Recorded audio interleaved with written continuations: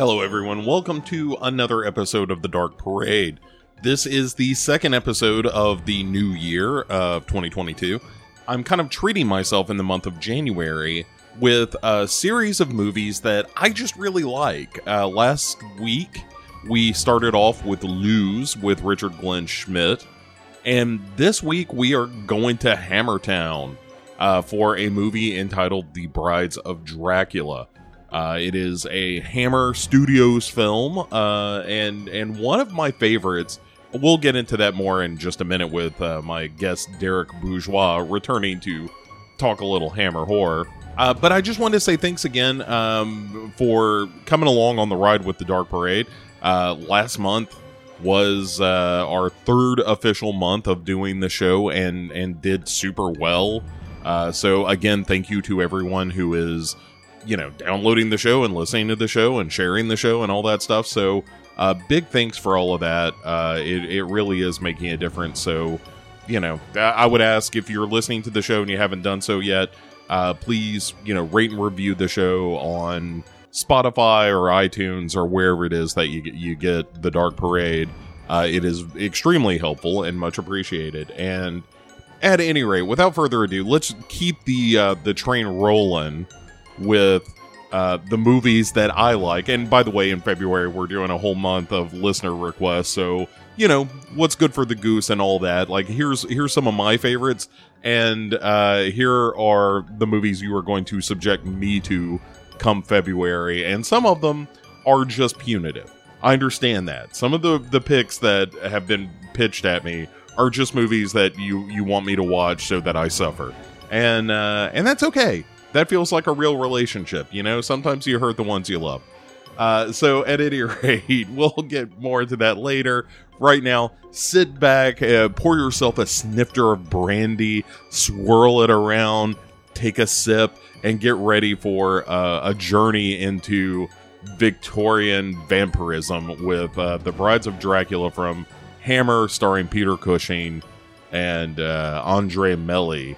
As Gina, the iconic vampiress. Talk to you on the other side.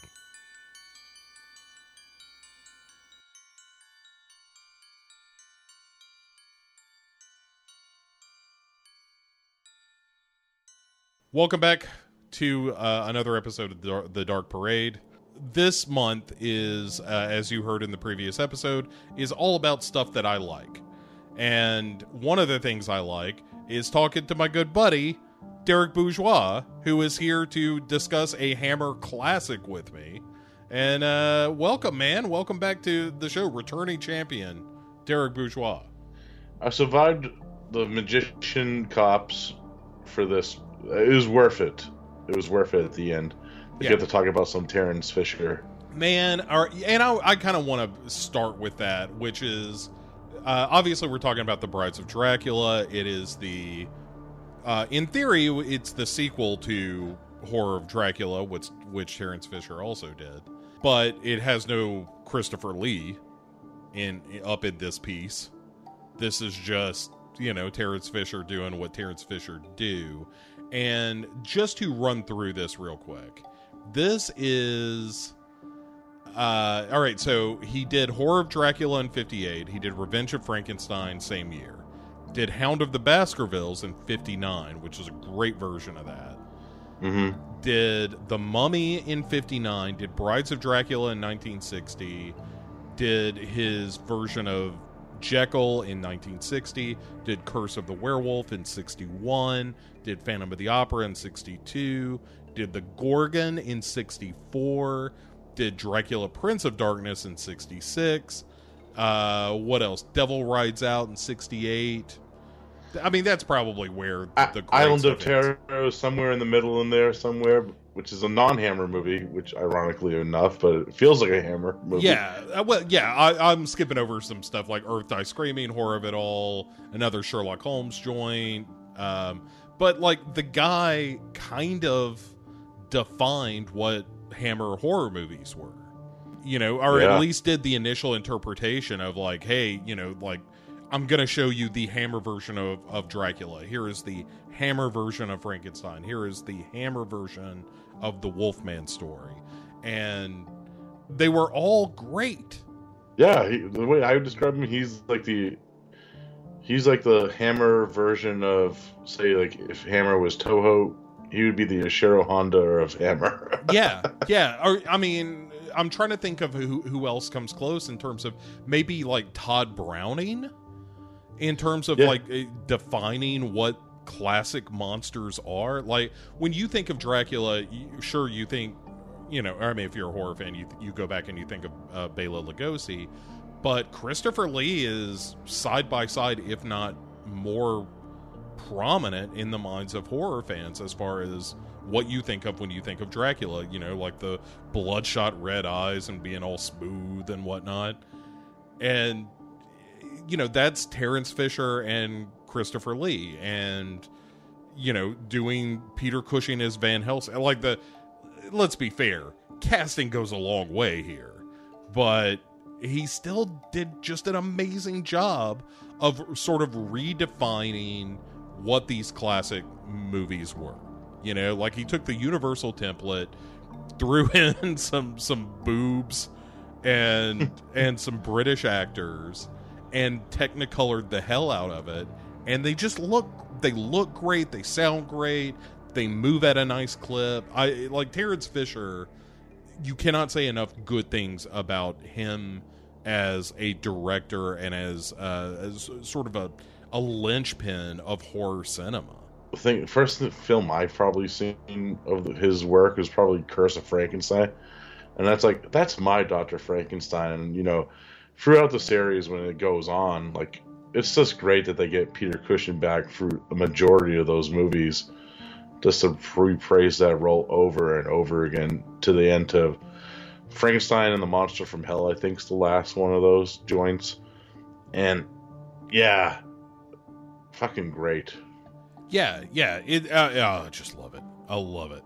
So let's also talk about what this movie is. You know, what the plot we will meander through the story, and according to the film, the canon of this movie, Dracula is fucking dead, and we know that because there is narration at the beginning of this that goes, "Transylvania, land of dark forests, dread mountains, and black unfathomable lakes, still the home of magic and devilry as the 19th century draws to its close.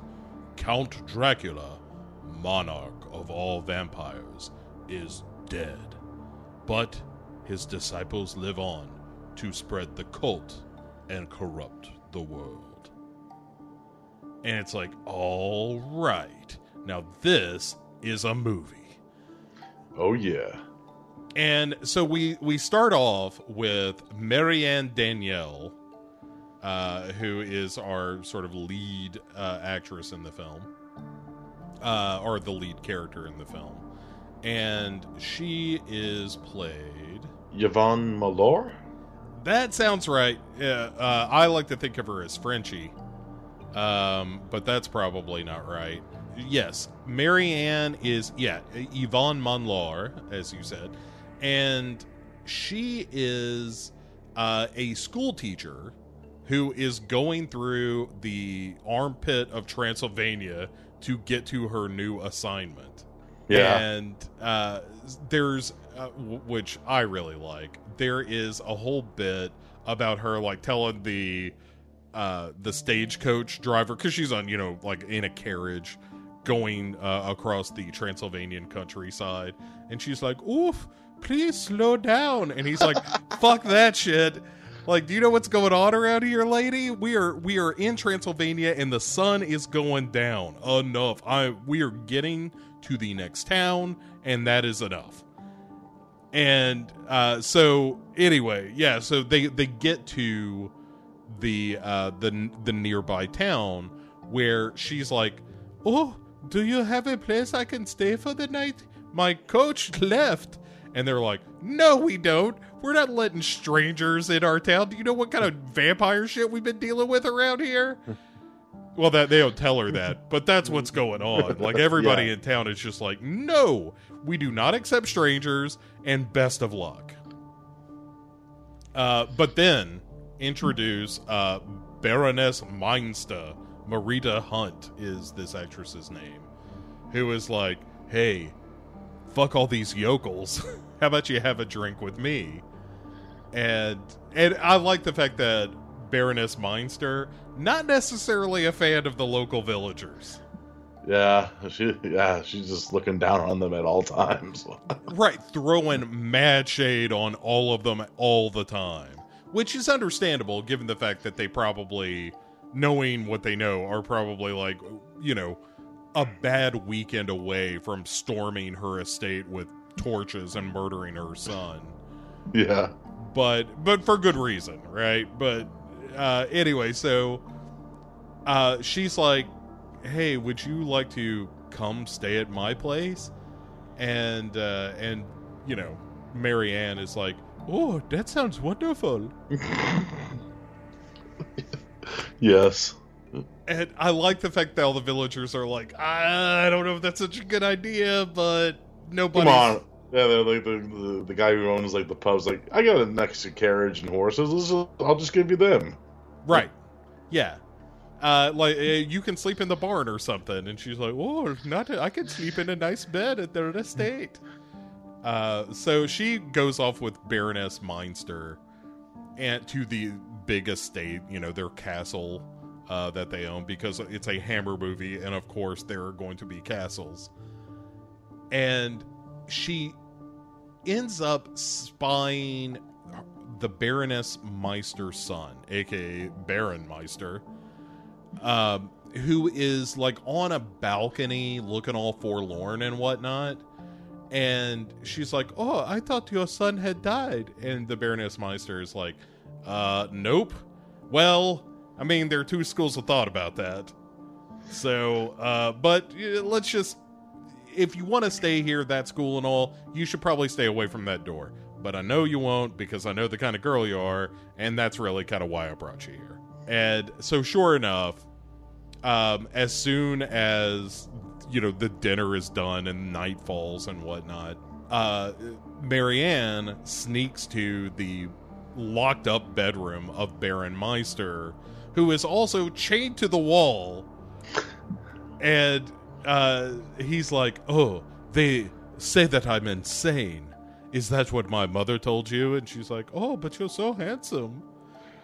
And give me the key and I will fuck you right now. Yeah, he's just like, hey, how about you let me out of this leg chain? Wouldn't that be awesome?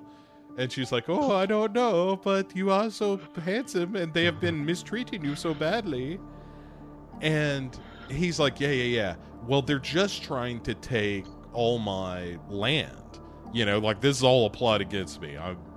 My mother just doesn't want me to inherit. She's old and wacky, so she just doesn't want me to inherit what's rightfully mine. And so she's like, okay, well, I'm going to steal the key from the Baroness's bedroom, and I'll set you free.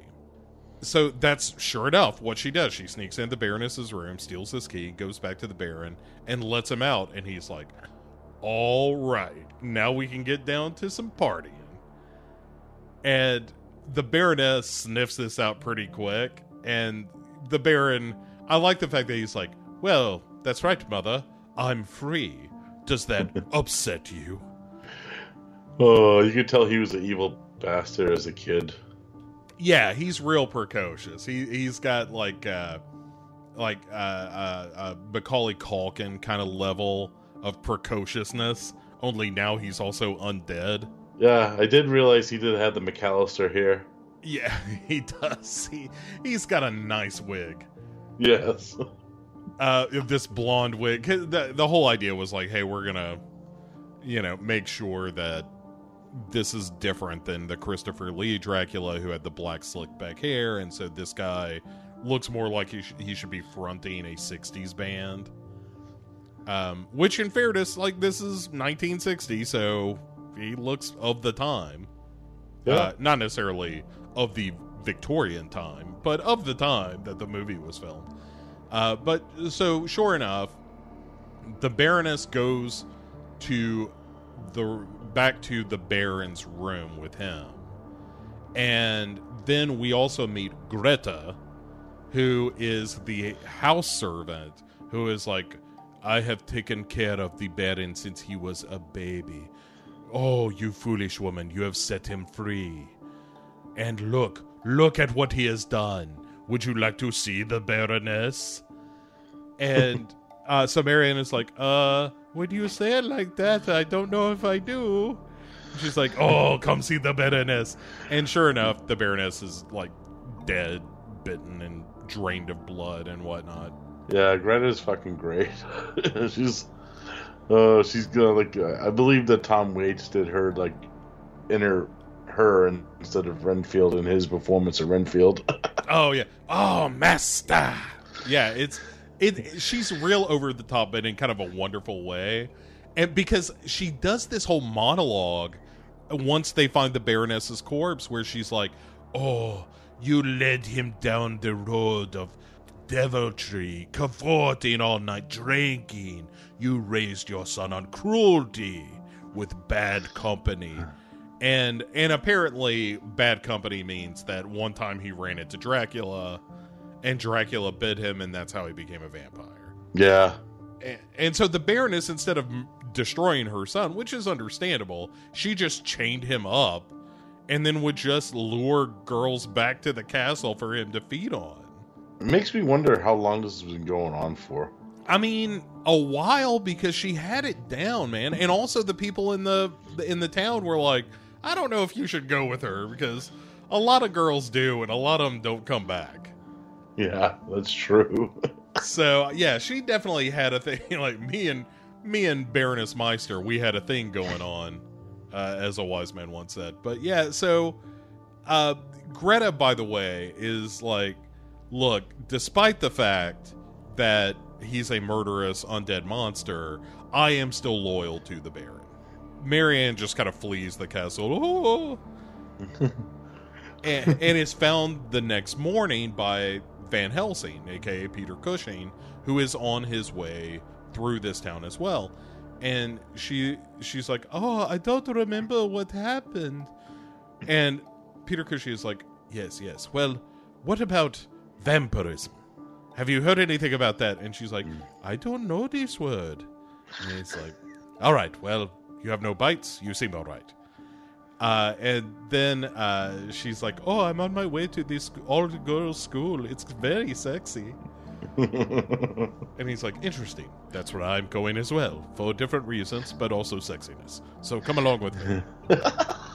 It's fucking great. You're, like, it's so like that in the movie too. Like when Cushing's is great all around. Like you can see why he's a legend, and it's like awe-inspiring when he's performing, and so good. Like Peter Cushing is always great, and this is one of my favorite performances of him as Van Helsing. Especially when we get towards the back end of this, when it's him in the barn, like cauterizing his neck and stuff. When he's just doing John Rambo stuff. Like, yeah, it's so badass in a very polite British way. Like this is as like balls out as a Hammer movie I think is gonna get until you get into the late 60s and 70s when they were doing like just straight up nudity and whatnot. But for being a film in 1960, this is pretty out there. Yeah, for sure. But Hammer knew what they were doing, right? Like, Hammer knew the keys to a good movie are get some good actors, have some scary moments, have some buxom women, and make it all garish and colorful, and like, it's all melodrama, but it totally works because all of those ingredients work together into a delicious cup of ramen. Mm-hmm. But anyway, so Van Helsing is taking her to the school, and on the way they're going back through this village, and when he gets to the inn, it turns out there's a funeral in progress, because apparently funerals are conducted at the inn as well. Small town. Yeah, and he's like, wait, what's going on here? And they're like, hey, Van Helsing, we found this other lady in an alley, and she's dead too. And he's like, oh, well, let me see the body. And so they take him to the body, and sure enough, there's bite marks on the neck. And he's like, oh, son of a bitch, this is a vampire. And so he gets in touch with Father Stepnick, who had called for Van Helsing in the first place, because he was like, hey, I think there's some vampire shit going on, and if there's vampire shit happening, the one person you want on your side is Van Helsing. Yeah, I almost said Abraham, but it's not Abraham in the Hammer movies. It's like MVH or DVH, something like that. Yeah, for sure. And it's like the way he's like, oh, I called for you, definitely. You're the guy who took out Dracula. Of course I'm going to call for you. Right, yeah. Right, you have quite the vampire rep, because you killed the master of vampires. Did you hear the guy in the narration at the beginning of the movie? The monarch of all vampires is dead because of you. So this is probably a minor vampire situation, so probably not that big a deal, but I think I got a vampire situation. And the Van Helsing is like, look, you cannot bury this girl. I have to do some things. And the father is like, no, you're not going to screw around with my daughter. I'm going to bury her as God intended. And Van Helsing is like, all right, but I'm just going to have to do my vampire shit later then. But sure enough, they, bury her, allowing her to become a vampire later. But so that night, Father Stepnick and Van Helsing go to the cemetery. And in my absolute favorite scene of the movie, Greta is laying on the dirt and is like, I can hear you just a little further. And dude, it's fucking creepy. Like in like Hammer movies, there are moments here and there that are like, oh, that's kind of chilling. Her like coaxing this vampire out of the ground, I think, is genuinely one of the scariest things in any Hammer movie. It's pretty fucking great, man. It's awesome, and you don't see that very often. After the Greta completely awesomely talks this vampire out of the ground, this is the point where Van Helsing and Father Stepnick like spring, where they're like, aha, we found you. There's a vampire here. And Greta is like, go on, girl. I'll take care of this. And basically just kind of runs interference. And so also they have to go back to the castle. And Van Helsing and Father Stepnick there find the Baroness, who is all like hiding her face with a shawl and whatnot. Is like, oh yes, my son, the Baron, he did this to me. And he's like, yeah. Well, I'm afraid that I'm going to have to undo this, because she's like, I'm cursed, an eternity of being cursed like this. And Van Helsing is like, well, I mean, there's a way out. I can help you out there. Yeah, it's kind of what I do. And sure enough, that's what happens is Peter Cushing gives her the old steak, and we get some great Technicolor blood in the process, but it's pretty good. But I like the fact that it's, again, just slightly different than some of the stuff that you get in a lot of the other Dracula movies, is that the Baroness is not cool with being a vampire. Whereas like most of the movies are Dracula being very cool with being a vampire and his, nubile ladies, and occasionally you'll run into a dude that he's turned who is also just kind of a mindless follower of Dracula. Whereas the Baroness is just like, I hate this. This sucks. And that's why, Peter Cushing gives her the steak way out. But yeah, I dug the fact that you get a vampire that isn't just a vampire zombie in the thrall of Dracula, but somebody that's kind of contemplating the fate that has befallen them. And it's rare. It's not something that you see in Hammer movies that much. Yeah, you're right about that. You don't. Yeah, that's why. Look, I've said this before. I will say it again. That is why The Brides of Dracula is secretly maybe the best Hammer vampire movie. It doesn't have Christopher Lee, but everything else about it is totally awesome. Hell yes. All right. So anyway, after giving the Baroness Meister a stake through the chest. Also, apparently this was revenge. Like, the Baroness is like, oh, this was his revenge for me locking him up. And he's like, all right, well, I'll take care of that. And while that's happening, Marianne has finally made it to the girls' school. And the Baron shows up and is like, hey, remember me from that balcony and being chained up in that weird room? And she's like, oh, I'm so glad that you made it. Yes, I'm here now.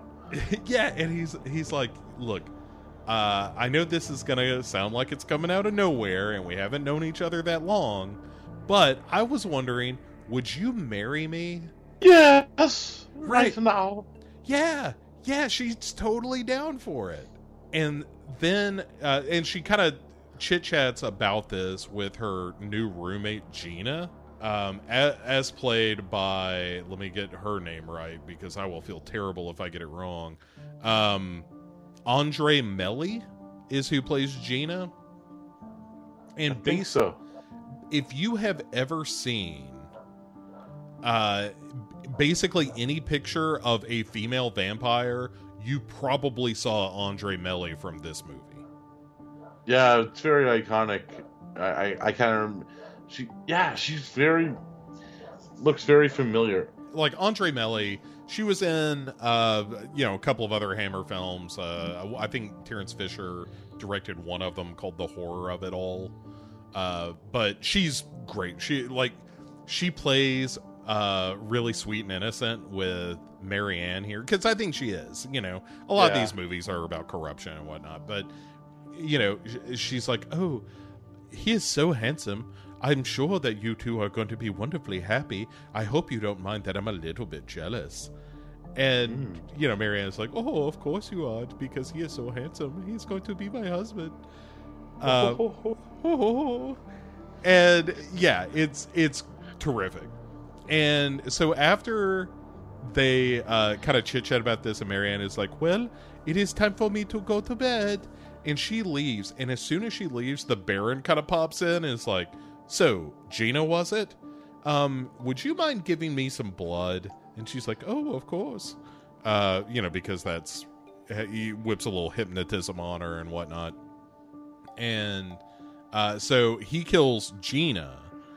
And so Van Helsing the next day is visiting the school and is like, hey, well, I hope nothing vampiric has been going on around here. Well, I know that there's the bartender's daughter, but I'm sure that she has run off into the woods and, I don't know, probably been killed by a stag or something. And they're like, well, actually, there's a body here. And Van Helsing's like, oh, well, I guess you better show me then. Oh, it's so good. Actually, I think he finds out about the death at the end first, because we've got to mention my favorite character of this whole movie, the drug addict free doctor that's like taking all the pills. Oh, right. Yeah. He's kind of a pillhead, which is another thing that's awesome about this movie. But yeah, so sure enough, the doctor who is like getting high on his own supply, informs them of what's going down with Gina. And after he inspects her body, sure enough, Van Helsing discovers that she's got puncture wounds on her neck. And he's like, look, you're going to have to put this body in the stable, and people are going to need to watch it until I get back. And if she gets up, oh boy, you should probably stab her with a pointy stick. And so that night, Marianne is the one kind of like, oh, oh, it is my turn to watch Gina and make sure that she does not rise from the dead. And so first she's kind of chit-chatting with the guy who runs the stable, and then we get yet another great creepy scene where the padlocks that they have put on this coffin to keep Gina from, romping around all vampire-like, just pop open and fall off. Yeah. It's really good. And the stable owner is like, oh, well, I'll be. That's a weird thing for a lock to do. I'll be right back. Let me go fetch another one. And so he's going to get a lock and ends up getting murdered by a vampire bat, which, in fairness, is probably the lamest part of the movie because the vampire bat does not look great. They never do in these movies, to be fair. Yeah, this one's pretty rough, though. At any rate, we'll get to that in a minute. Anyway, so while Severin, the stable keeper, is being murdered by this bat puppet, inside, Marianne is kind of hanging out with this coffin, which the final lock pops open, and out comes Gina. And Gina, now completely vampired out, and like I said, if you've ever seen like 60s Hammer vampire lady images, you have probably seen a picture of Andre Melli as one of the brides of Dracula here, where she is like, oh, guess what, Marianne? I got to kiss your boyfriend. He kissed me on my neck. But I hope you don't mind me sharing. In fact, I think we're going to be able to share him forever. And it's kind of, again, a really great creepy scene where you see the kind of innocence that she displayed earlier about being kind of all coy about how she thought that the Baron was, a real Hotsky McTotsky. That now it's that same attraction, only it's completely perverted and it's really dark and evil and all that. And she's like, oh, he's waiting for you up at the old mill. And while Gina is approaching Marianne, Van Helsing shows up to take care of business and finds Severin dead outside. And sure enough, he busts into the stable in time to save Marianne from being bitten by Gina, who then rushes off. I think it's just like a good old-fashioned, I'm going to show you a cross thing, and that's going to send you scurrying. Yep.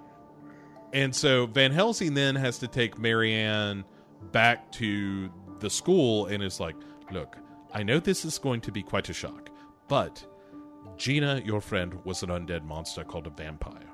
Also, your boyfriend and fiancé, also a vampire. I'm going to have to destroy them both. And she's like, what?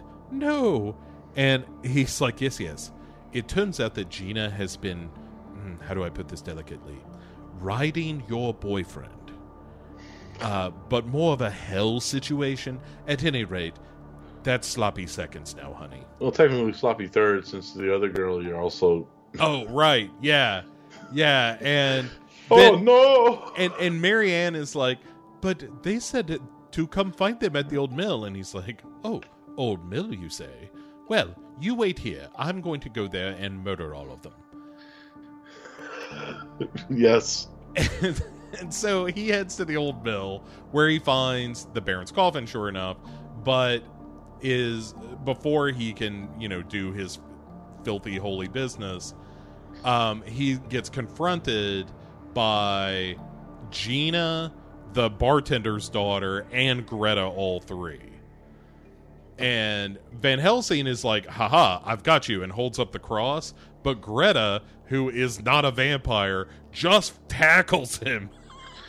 She's like a linebacker. She should be on like the Patriots defense team. No kidding, man. She like cuts his legs out from under him, gets the cross away from him, and then, but during the scuffle, she ends up falling from the rafters where they are, and falls into her death. So she's dead, and then, but the cross has also fallen. Mm-hmm. And so Van Helsing is like, oh no, I have no weapons. And then the Baron shows up, and they scuffle for a second. including like choking Van Helsing with a chain. Which is pretty great. Seeing Peter Cushing choked out with a chain. And then the Baron bites him. Van Helsing gets bit by the vampire. Yeah, it was kind of crazy because it's been a while since I've seen this movie. I always forget that happens in the movie. Yeah. And it's like, oh shit. Yeah. Again, this is why The Brides of Dracula is secretly the best vampire movie by Hammer. Because at this point, like, the Baron leaves and is like, "Come, my children, he will soon be one of us." And they all take off. And Van Helsing wakes up and is like, "Well, that was something. Oh, shit, I've been bitten." And so he pours a bunch of holy water on it and then gets this red-hot poker out of the fire in this stable and then places that on his throat. Like you said, this is just some straight-up Rambo mess. Until that, you know, he has basically de-vampired the wound. Yo, his reaction when he puts the poker on his neck is like, it's so good, man. I love it so much. And so while he is de-vampiring himself, the Baron has gone to the school and grabbed Marianne, where he brings her back to the mill, and he's like, "All right, well, Van Helsing, it looks like you somehow de-vampired yourself. I didn't even know that was possible. I feel stupid for never having tried that before. But at any rate, now what I'm going to do is I'm going to turn Marianne into a vampire in front of you and make you watch." And Van Helsing is like, "Don't listen to him, Marianne. He's an evil demon." And she's like, "Oh, okay, I won't. Oh, look at his eyes." And then she's all hypnoed and whatnot. And so now he's about to put the bite on her, and then Van Helsing takes his vial of holy water and just hurls it into his face, which gives him these big gaping sores all over his face and like fucks him up real bad, which is great. It does. There goes your pretty face, motherfucker. Right, yeah, I'll ruin those good looks of yours. And sure enough, there's acid all over his face. As the vampire, the Baron is thrashing around, he kicks over a brazier, kicks over some of the fire, and now the stable is catching flame. So Van Helsing is like, "Oh, I've got a great idea," and so he grabs Marianne, goes upstairs in the mill, jumps on one of the big windmill sails, rides that thing, and moves them around so that it forms this giant cross. The shadow of it forms a cross over the Baron, who is killed by this, apparently.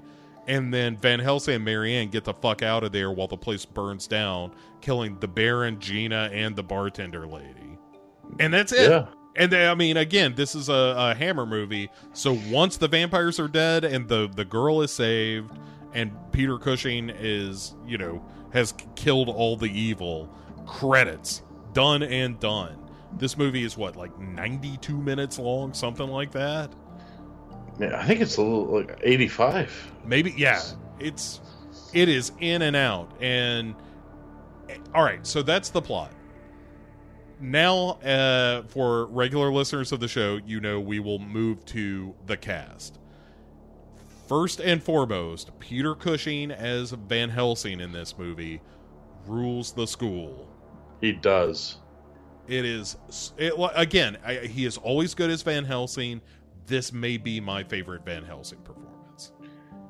Yeah, I think you're maybe right about that. Because it goes all over the place. Like, he gets bit. He has to, like you said, when he's putting the searing iron on his neck, and he's like, "Hey, oh!"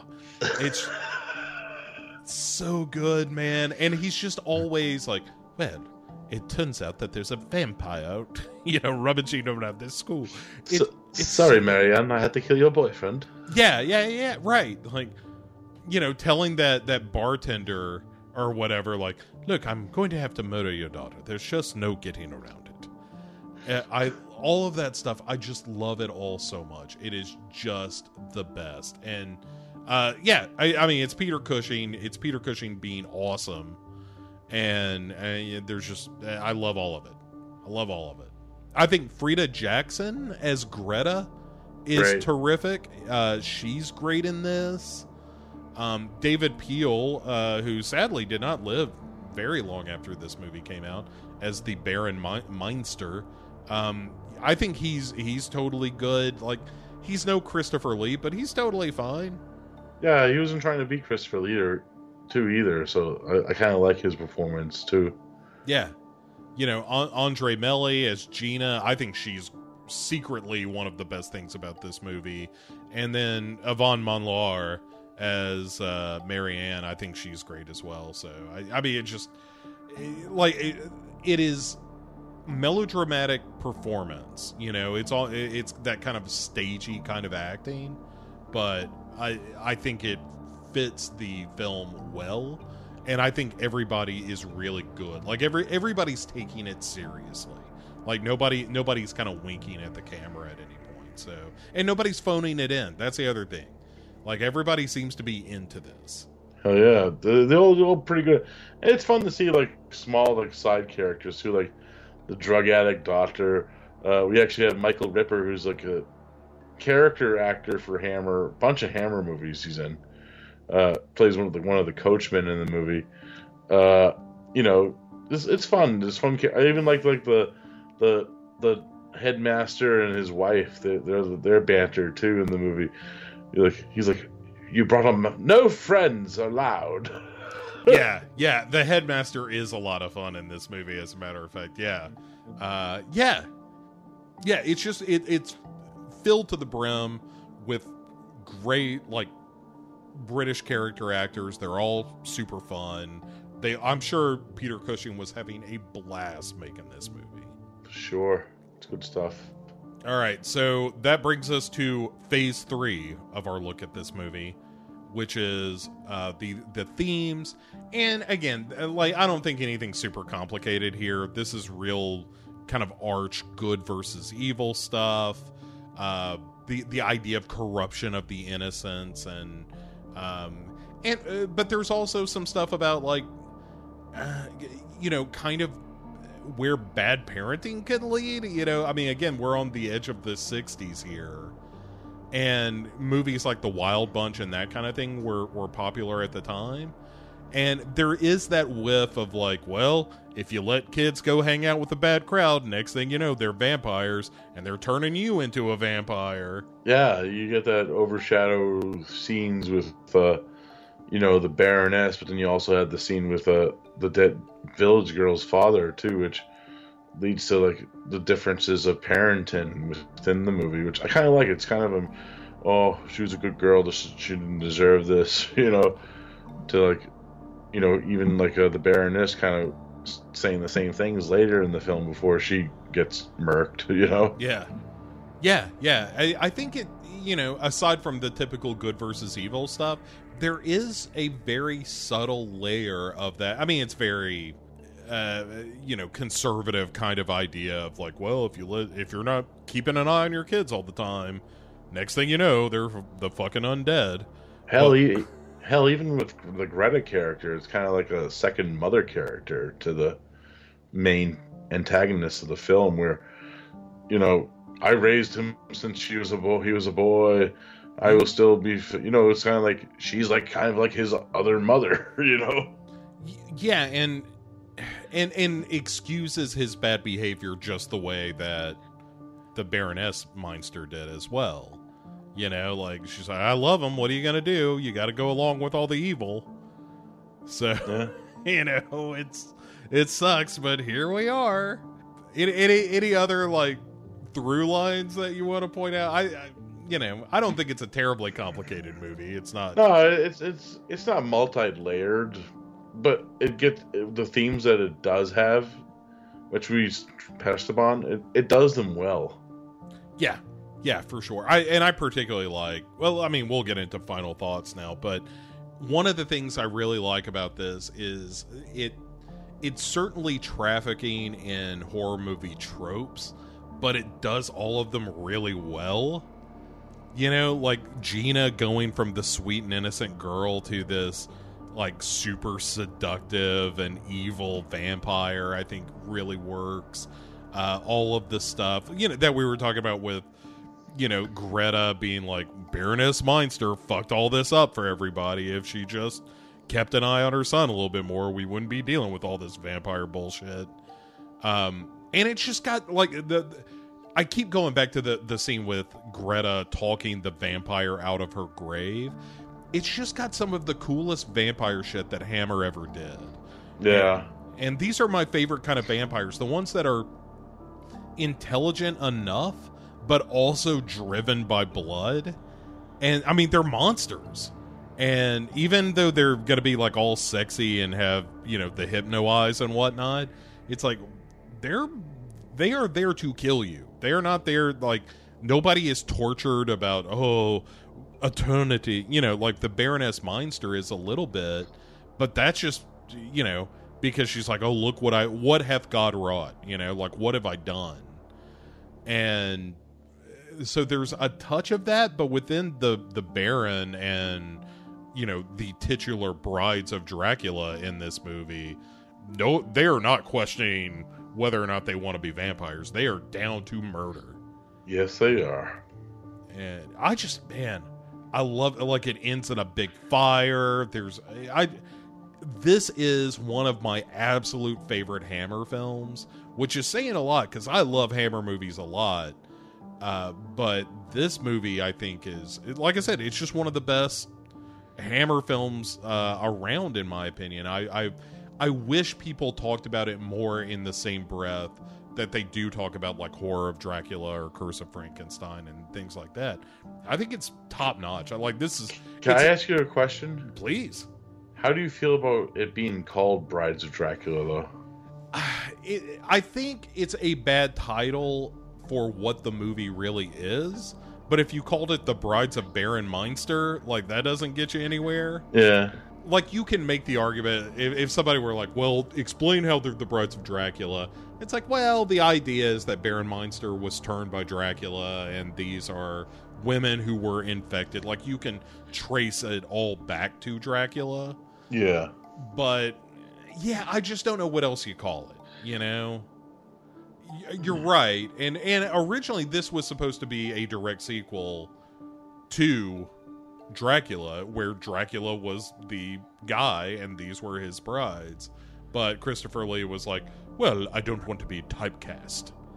And then... A year later. Yeah, right. And then immediately was in, 15 other Hammer movies as Dracula. But there was a movie later on that Hammer did called Kiss of the Vampire that might have been a better title for this one.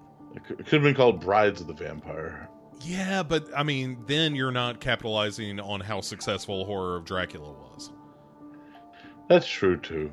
You know? I don't know. Like, looking at purely from a marketing point of view, it's like, we need to tie this to the movie that was just making us a bunch of money. Yeah, that's true.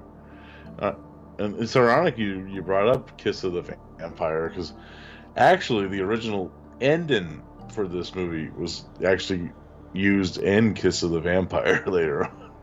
Yeah. That's on my list of 3 things that you might not know about this movie, but we'll go ahead and get to that, which was, like, originally it was supposed to be a swarm of bats released from hell in a ritual that Van Helsing did. And Peter Cushing was the one who put the kibosh on it. He was like, Van Helsing would never use black magic. Yeah, he did. And, if I'm kind of glad they didn't go that route, because I have seen Kiss of the Vampire, and that ending, if you didn't think the one vampire bat in this movie was great looking, oh boy. Yeah.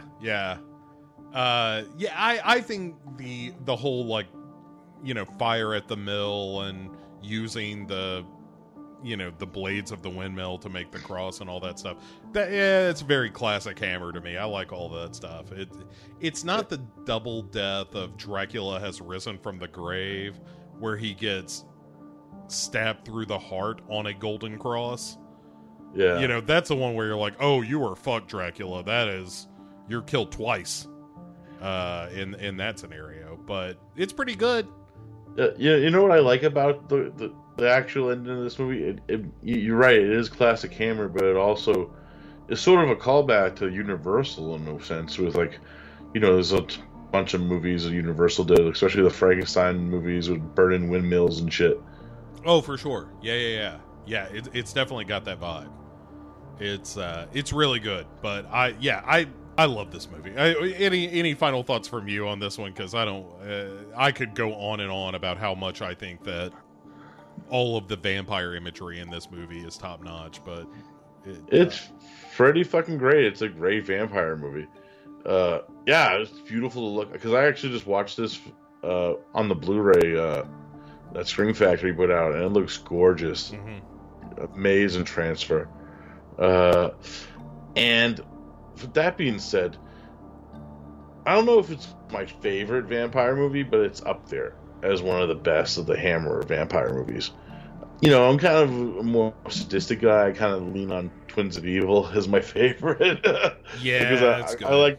I like my sleaze, and evil Peter Cushing's great in that too. But this is pretty fucking great for like the classic era of Hammer vampire films. And yeah, you probably, for like ones that are in like the Dracula series, this is probably one of the best ones made. And it's fantastic. Yeah, it's real good. All right, let's get to some ratings here. I would give this movie, this is, all right, as always, 1 to 5, half stars are allowed. This is a little bit of an emotional rating.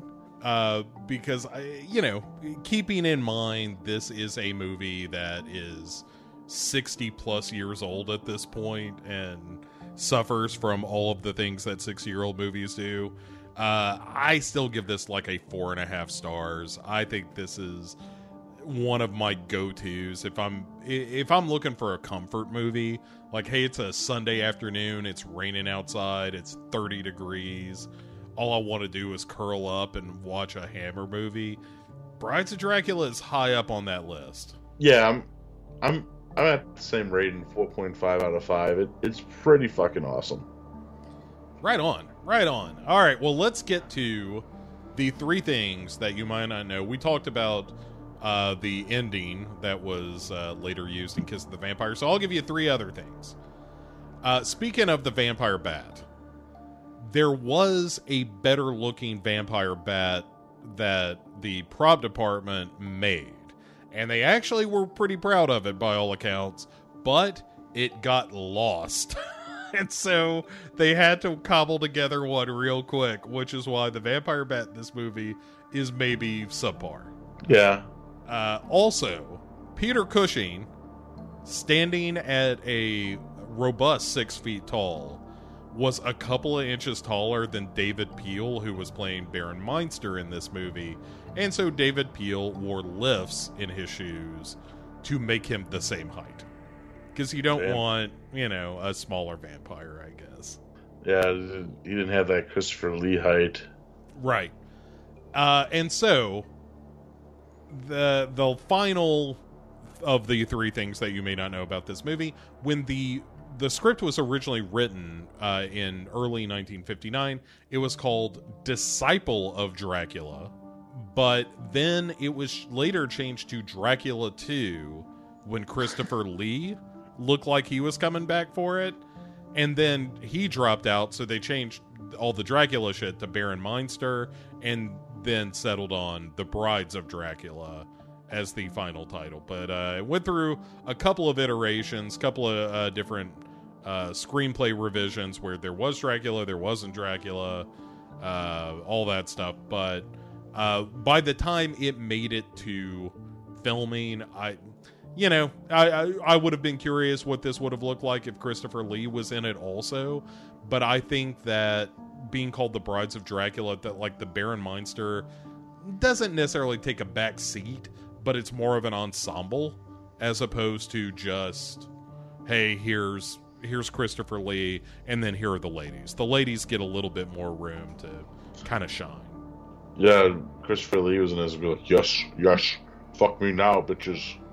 Right? Yeah, he would. Yeah, it would have been a lot more of like, this is going to be some classic Van Helsing v Dracula mess. But yeah, I really dig it. I think this is a absolutely terrific movie. If you've never seen The Brides of Dracula from 1960, classic Hammer, then, you know, there is a world in which I totally understand people that aren't in for this kind of era of horror film of like, yes, it's very arch. Yes, the acting is, you know, everybody's kind of aiming at the back row and that kind of thing. But, you know, it also makes me feel kind of bad when somebody doesn't like a movie like this, where you're like, you're just missing out on the best in life. You know? What is wrong with you people? Yeah, like, you can't enjoy Greta whispering to this vampire? Like, what's wrong with you? Yeah. See, and it washes the bitter taste of Night of the Demons 3 right out of our mouths. Hell yeah. I actually watched, ironically enough, I actually watched a Hammer movie after I watched Night of the Demons 3. That's a good call. What'd you watch? Plague of the Zombies. Oh, that's pretty good. Yeah. I also would have accepted any of the Quatermass films. Yeah, I actually did a few of those for 31. I did Quatermass in the Pit for 31 Days of Horror. Oh, that's a good one. Yeah. That movie is super weird. Yeah. Alien grasshoppers leading to an apocalypse. It's a pretty good movie. Satan, Martians. Yeah, yes. Devil bugs, literally. Derek, first of all, thanks for doing this, as always. Secondly, where can people hear more out of you so that they can get plenty of Derek in their lives? Sure, Bo. Thank you as always. It's always a pleasure, Bo. You can find me on Cinema Attack, my main show, which is on anchor.fm. We're on most podcatchers that you choose, but if you want to follow us and follow where new shows are posted, just join the Cinema Attack Facebook group. Just type it in Cinema Attack at podcasts on Facebook and just join the group and we'll add you. And we talk about every movie there, but mostly it's been the horror stuff. We all love horror, but we usually dabble in other subgenres on that show too. But also you can find coming soon, very soon. I've been saying that for a while, but Celluloid Dissections Redux, which I have been kind of holding the episode because just stuff in the life getting in the way of getting me ready to edit those, but they should be out very soon. Knock on wood. I don't want to jinx myself on that. But yeah, that should be coming back very, very soon. You could also find me on No More Room in Hell on the Dark Discussions Network, which I do with Mike and Mr. Venom. Also, part of that is Creature Comforts, which I do with Venom and Don and Nelly. Bo was on an episode where we did them. We just released an episode on Santa Jaws. Mm-hmm. Yeah, very good episode. And ironically enough, I think our next episode is going to be Terrence Fisher's Island of Terror. Oh, nice. So yeah, and then I'm going to be talking more about Terrence Fisher later, probably this month.